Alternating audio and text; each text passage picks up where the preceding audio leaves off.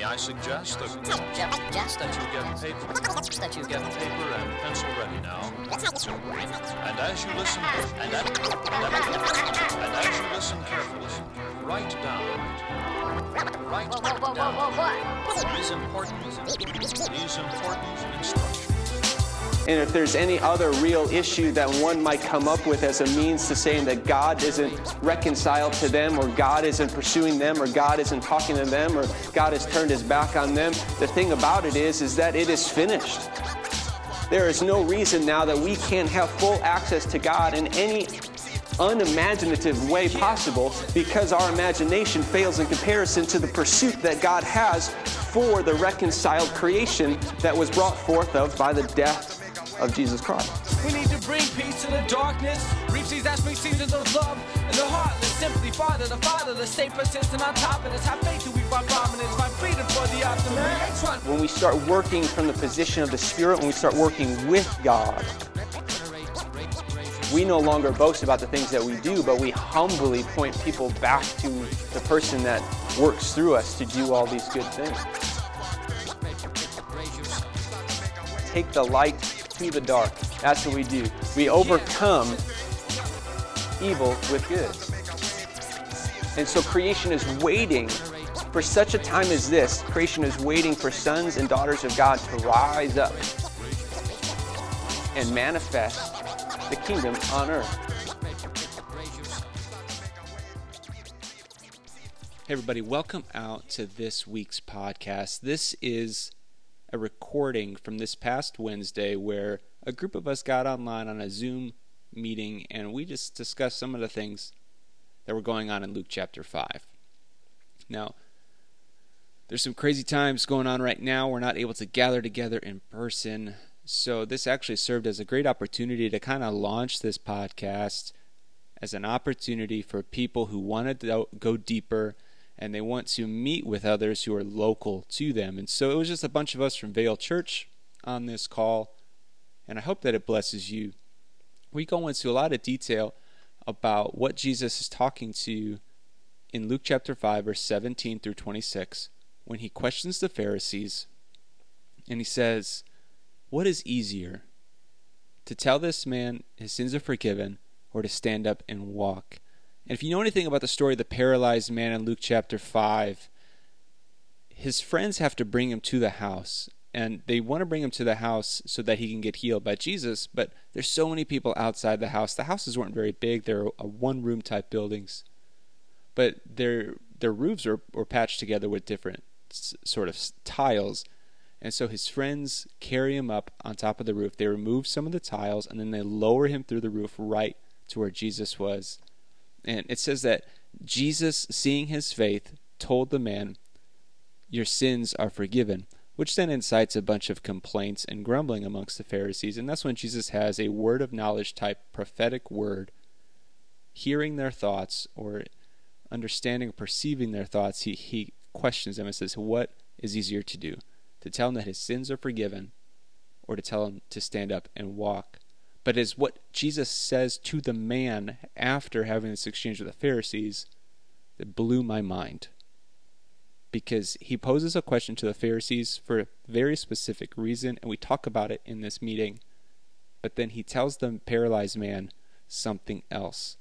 And so if you have your Bibles with you, go ahead and open up to Luke chapter 5. Be ready. I'm going to introduce that in the call as well. But to open things up, we're really trying to discuss what we believe about God and what does God believe about us.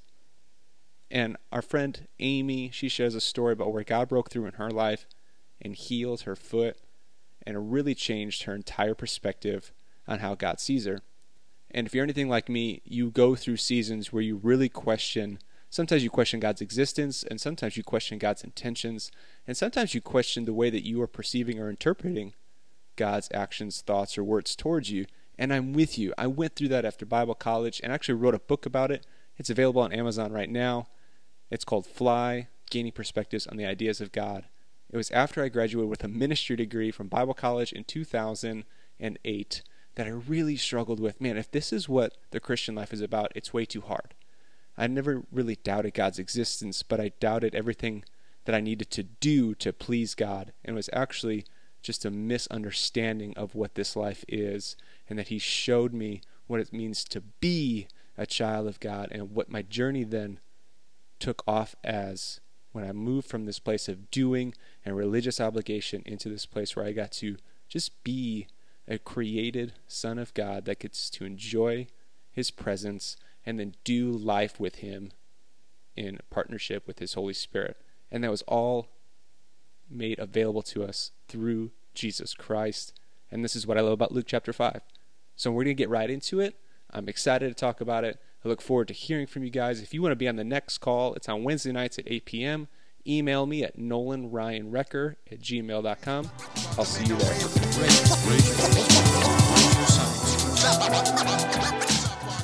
But I just want to kind of like lead into what we're going to talk about in Luke chapter 5, Amy, with your story of what you experienced when Trey and I prayed for you. Yeah. So back, what was that? Fall Rooted. I was training for a marathon and ended up with a stress fracture and tendonitis in my left foot, which ended up putting me in a boot. And I was in a lot of pain. I would say, I think everyone feels like they have a high pain tolerance, but I really do. And walked into Rooted week 1 of Rooted. And getting ready to facilitate, and Nolan came up to me. I was not in a good headspace. Lynn had just told us in our training that we just needed to like suck it up and be our best selves for our Rooted people. Several of them are in here. And I was like, ugh. I was probably about a 6 out of a 10 with the pain when I would walk. And so Nolan came up to me and said, hey, can I pray for you? And I was like, ugh, okay. Yeah, you can. And he said, can I touch you? And I was like, yes. And so but a super skeptic. I know several of you guys know this story, but Trey was there, Trey and Justin, my husband, and he prayed and he had his hands on my foot, and I felt a physical warmth come out of him into my foot. And then I was super freaked out, but kind of just thought, oh, that's just like, maybe like adrenaline or whatever. And he finished praying in Jesus' name and then said, walk. And I was like, okay. And I did. And I was freaked out. I mean, 0 pain. I went from a 6 out of 10 to 0 pain. The doctors told me I'd be in a boot 9 weeks. I never wore the boot again. No, that's really good. And that's one of those things, like Amy's also been a part of that. And this is part of what I want out of this call, is because in one of those situations that Amy walked up and saw somebody, there was also, I don't know if it was the same woman, Amy, but there was a situation with somebody who was having, she was sick, she had clogged ears, she couldn't hear out of her ears. And, in that situation, she wanted prayer. And I was like, hey, you know what? Can I have Amy pray for you? And Amy had no idea. And so I'm so glad you're on this call, Amy. This helps me out a lot. But I called you over and had you pray for her, and she actually experienced breakthrough that she wasn't experiencing while I was praying for her, which is very important because it's not about me. And this is what I'm going to get into today because it has a lot to do with our mindset. So for some of you, all of us have our struggles. All of us have our things that I think, if you're familiar with the Bible verse that Paul says, there's this thorn in my side that I've asked God to take away from me 3 times and he hasn't done it. That for some of you, that's not what you're dealing with. You're dealing with something that God is wanting to heal. It's just a matter of whether or not our belief is willing to receive the healing that God wants to give us. Now, if you come from a various background, you might hear that like, oh, my faith's not big enough for me to be healed, and that's not what I'm saying at all. What I'm saying is, and we're just going to get right into it here in Luke chapter 5. This is why we can go for multiple weeks. I've highlighted a bunch of things here in Luke chapter 5.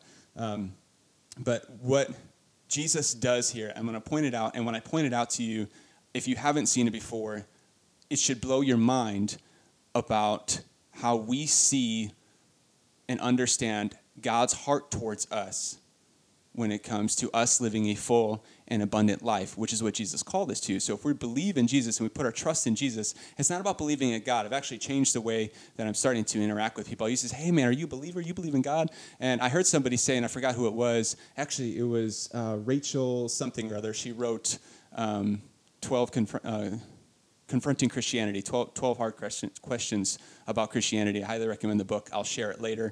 But when she talks to people, she's like, hey, do you trust in Jesus? So she skips over the belief in God part, and she goes immediately to, hey, do you trust in Jesus?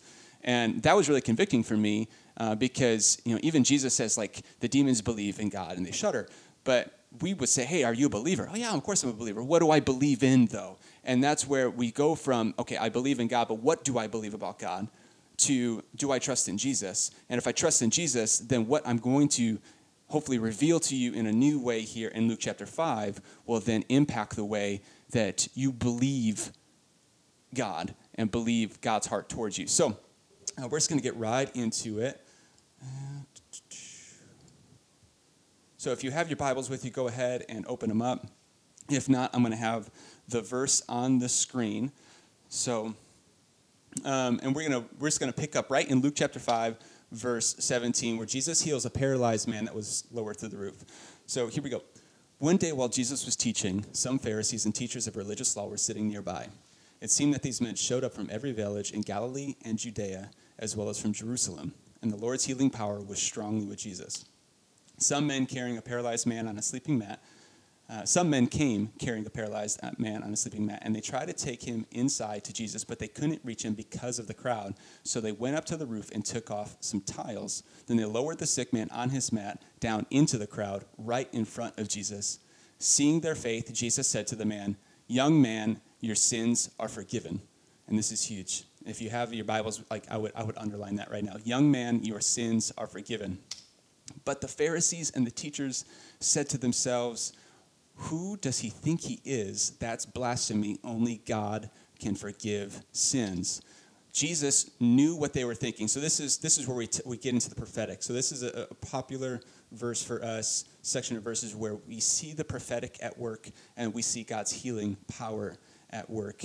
And so this is, Jesus knew what they were thinking. He asked them, why do you question this in your hearts? Is it easier to say your sins are forgiven or stand up and walk? So I will prove to you that the Son of Man has the authority on earth to forgive sins. Then Jesus turned to the paralyzed man and said, stand up, pick up your mat, and go home. All right? And immediately, as everyone watched, the man jumped up, picked up his mat, and went home praising God. Everyone was gripped with the great wonder and awe, and they praised God, exclaiming, we have seen amazing things today. So, we're gonna touch on a couple of different things here, but before I go any further, I want to just back up, and I want to make sure that you see this. When Jesus says, "Is it easier to say your sins are forgiven, stand up and walk?" And when Jesus actually says to the man, what he actually says to the man is, "Stand up, pick up your mat, and go home." That when Jesus laid down that, he didn't even speak to the fact that he could forgive sins.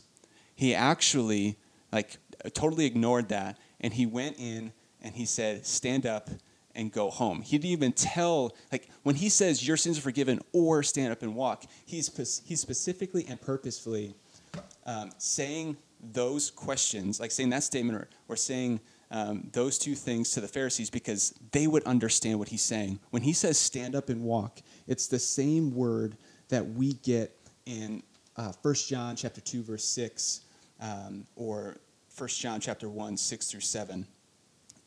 And in the way that sins are forgiven in this sense and stand up and walk are two one he's speaking to belief, and the other one he's speaking to action. Okay? And initially he says, Son of Man, your faith has, your sins are forgiven. Your faith, because of your faith, your sins are forgiven.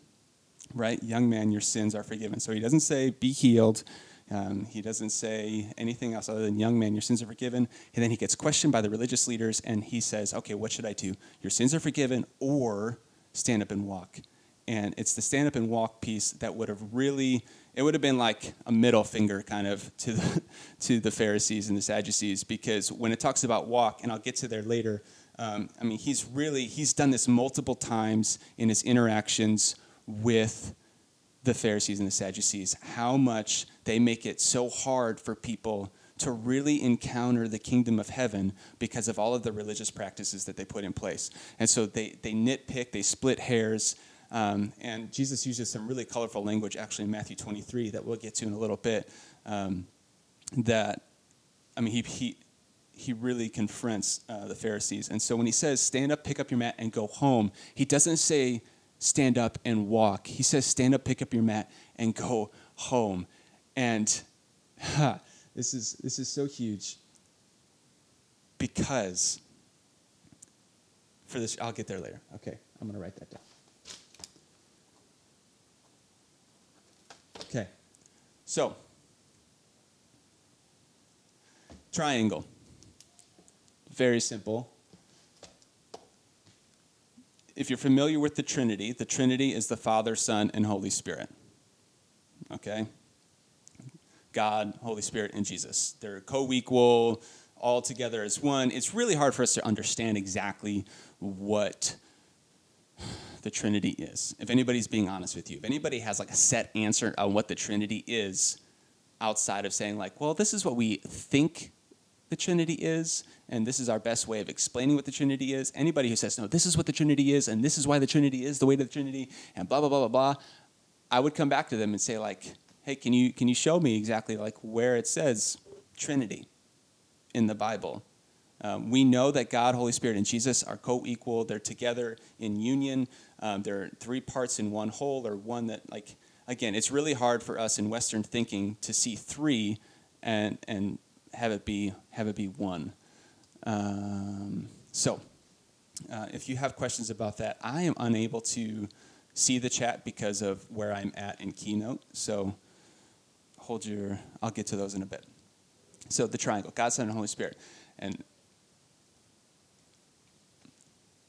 if we replace those with God, we want to encounter God. That happens through revelation by the Holy Spirit, and it's actually Jesus who came to teach us to think differently. Okay, so if we look at the Trinity, we're just using it as a metaphor, as an analogy, as a springboard for us for discussion tonight about what I think Jesus was doing in Luke chapter 5 when he says, get up and go home. Okay, so Jesus comes, helps us to think differently, because remember, I said this at worship night. It says it in Hebrews chapter 1 when it says that Jesus was the radiance of God's glory. He was the exact representation of God's nature towards humanity, that when Jesus came, he came to show us who God was. He didn't come to show God that he should care about humanity. So Jesus causes us to think differently. And this is where we get the word repent from. So Jesus comes and says, repent, for the kingdom of heaven is near. And repent means to turn around. And we see that actually later on in Luke chapter 5, verse 32. In Luke chapter 5 entirely, we're going to see like all of the key words that we need for spiritual growth to see and think differently just in one chapter. That when we think differently, then that leads us into an encounter with God. And then out of our encounter with God, the Holy Spirit, in Acts chapter 2, when they were seeing the crazy things of Pentecost, there's two questions that came out of Acts chapter 2 was, what does this mean and what must I do?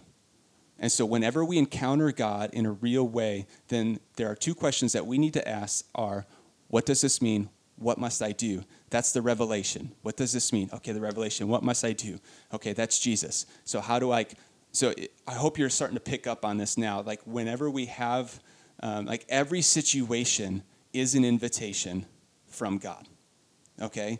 Even in your struggles, in your temptations, in your depression, in your anxiety, and the things that you feel hampered down by, even in those moments, those are invitations to encounter God. And out of that encounter, he wants to reveal something new about himself to help you think differently. And then it leads you right back again into the cycle of encounter, revelation, and think differently. Okay? Now, when we are not encountering God and we're not receiving revelation from the Holy Spirit and we're not thinking differently by looking at Jesus, who is the author and perfecter of our faith, we get caught in a slightly different triangulation.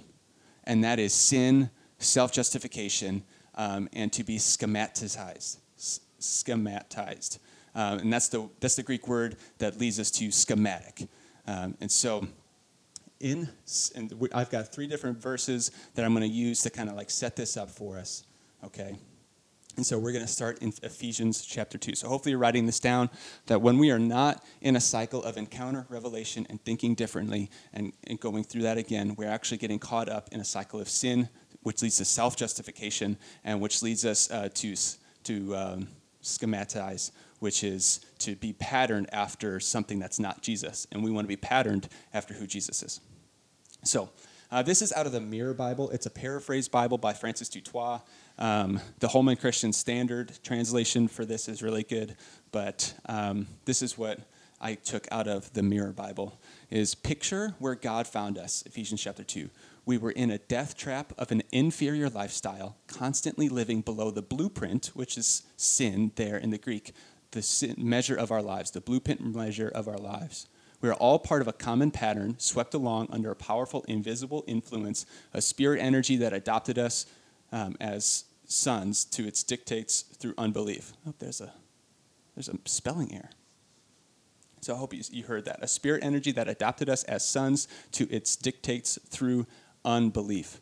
Throughout that time, every one of us were warped and corrupted in our conduct, snared in a jumble of forbidden lusts, driven by the desires of the senses, completely engaged in an expression of a life ruled by mind games. And it was as if a twisted passion parented a universal breed of people. And based on the translation that you're reading, you're actually going to see there at the end in verses 2 and 3 that it says that we became objects of God's anger. And actually, like, that word anger is not there in the Greek. In other translations, you'll see that we became objects of God's wrath. And that's the Greek word horge. And horge actually is a noun that is a third person. It is not something that God enacts first person towards us. It's almost when God acts in wrath, it's actually it's like a removal of his presence. So even in the Old Testament, when we see that God's wrath was poured out on the Israelites, it was a removal of his presence, because anything apart from his presence is death. And so, but that's a whole other conversation for another time. But so that's when we get caught up in sin. Sin then is this word in the Greek called hamartia, and that is from ha, which means negative or without, and from meros, which means portion or form. So when you take ha and meros, this is Greek words, and this is, if you're really interested in diving into, the Bible really comes to life when we dive into the original scriptures.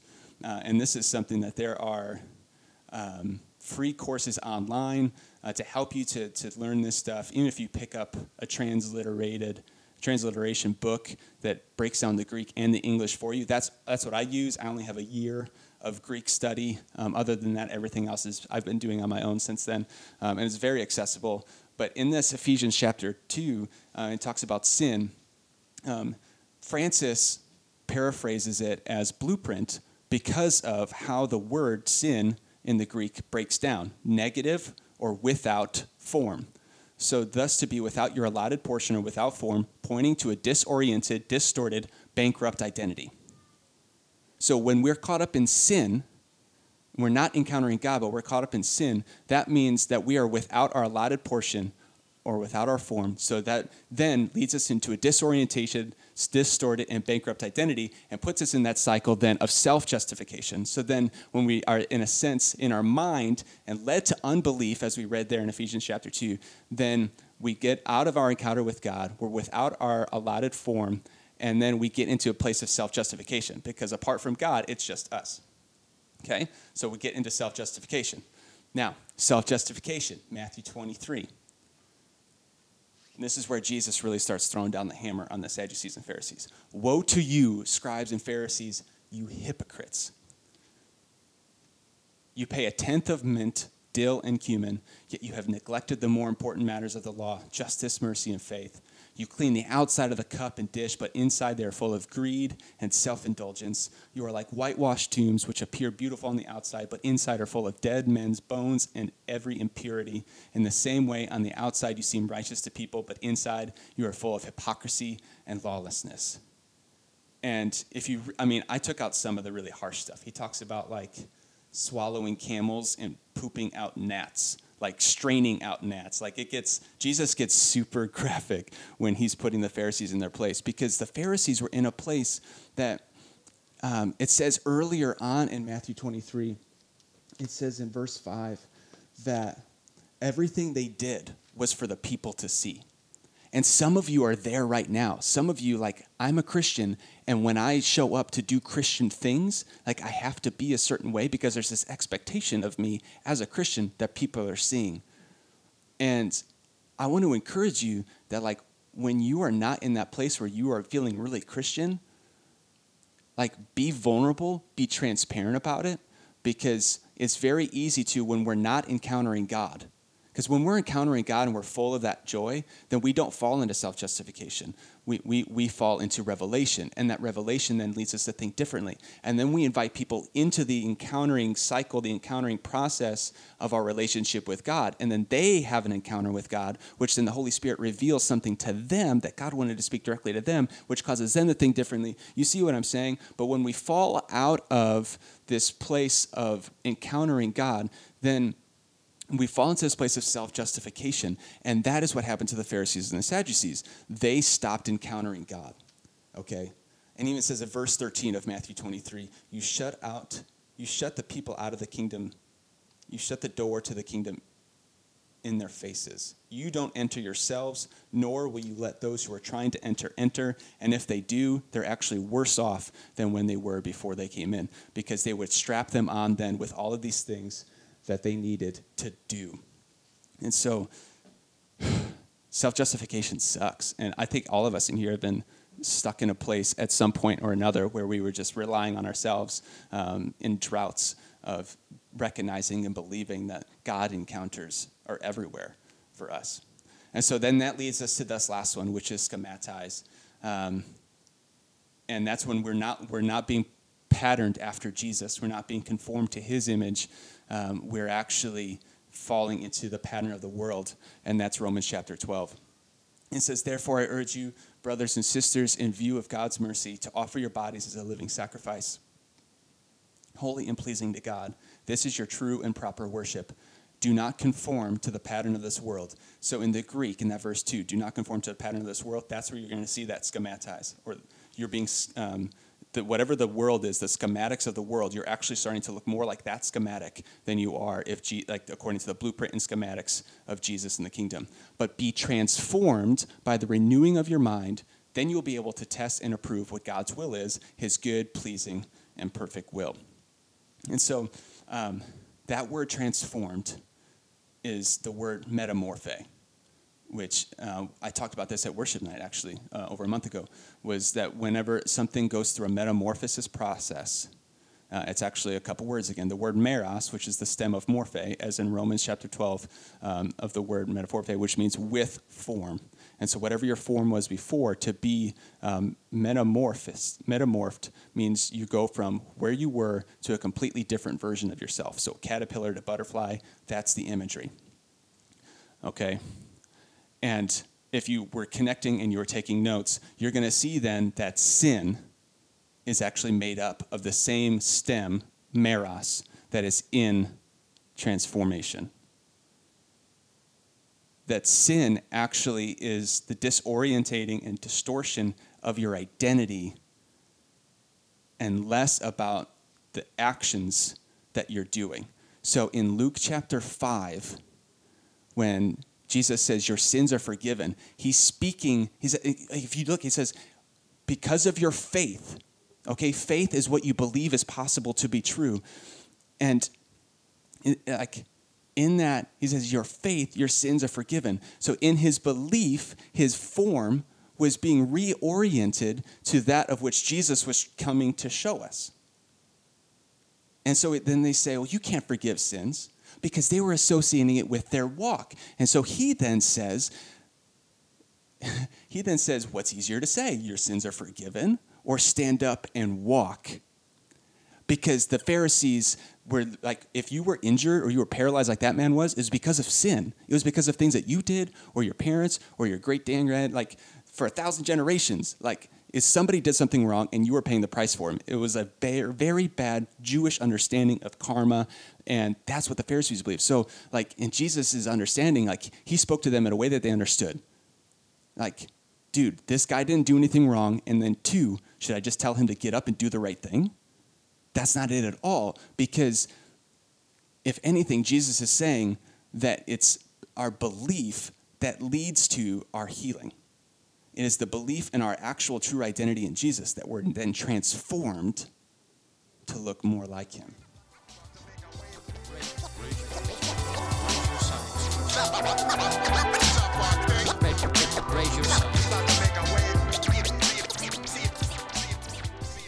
Man, I just love when God like breaks into a moment. In that moment where I pause for a second and I'm breaking down the difference of what Jesus is talking about when he asks the Pharisees, is it easier to tell him to get up and walk, but instead tells the paralyzed man, pick up your mat and go home. Man, I'm really going to do some deeper research into what home meant. I know when it says pick up your mat in the Greek, it actually means little couch, which is, for a lot of us, we're sitting on our couches a lot right now. We're being asked to stay home. So we're very interesting times. But Jesus doesn't talk to the man about the things that he ought to be doing. He speaks to him in the place where he really is operating from, and that is from a position of faith. He wasn't operating from a position of performance and religious obligations, but instead he said, man, if there's any hope that I have, it's in this guy, Jesus. And it's in his faith that Jesus acknowledges, man, it's your faith that has forgiven you your sins. Because Jesus, when he goes and dies on the cross for us, it's to allow us to come back into this place that we have been separated from, which is the presence of God. But we have to believe and trust in Jesus that everything he said and everything he did is true. And in so doing, then, he is the door that opens us into a place of union with God that gives us the hope for a brighter future, to live an abundant life, and to become everything that God sees when he looks at us. And it all starts with this guy, Jesus, and it starts with believing that Jesus wants us to have that type of life. And that's what I love about this part in Luke chapter 5. Hey, come back next week, subscribe to this podcast, because we're going to go into a little bit further the surrounding passages in Luke chapter 5, even maybe parallel a little bit of Matthew 9 in there. And we're going to have some fun with this. We're going to be in this every Wednesday night for a little while. So again, if you want to be in on that call, make sure you email me at nolanryanwrecker@gmail.com, and I'll get you the information to that Zoom call on Wednesday nights at 8 p.m. Bless you guys. Have a great rest of your week.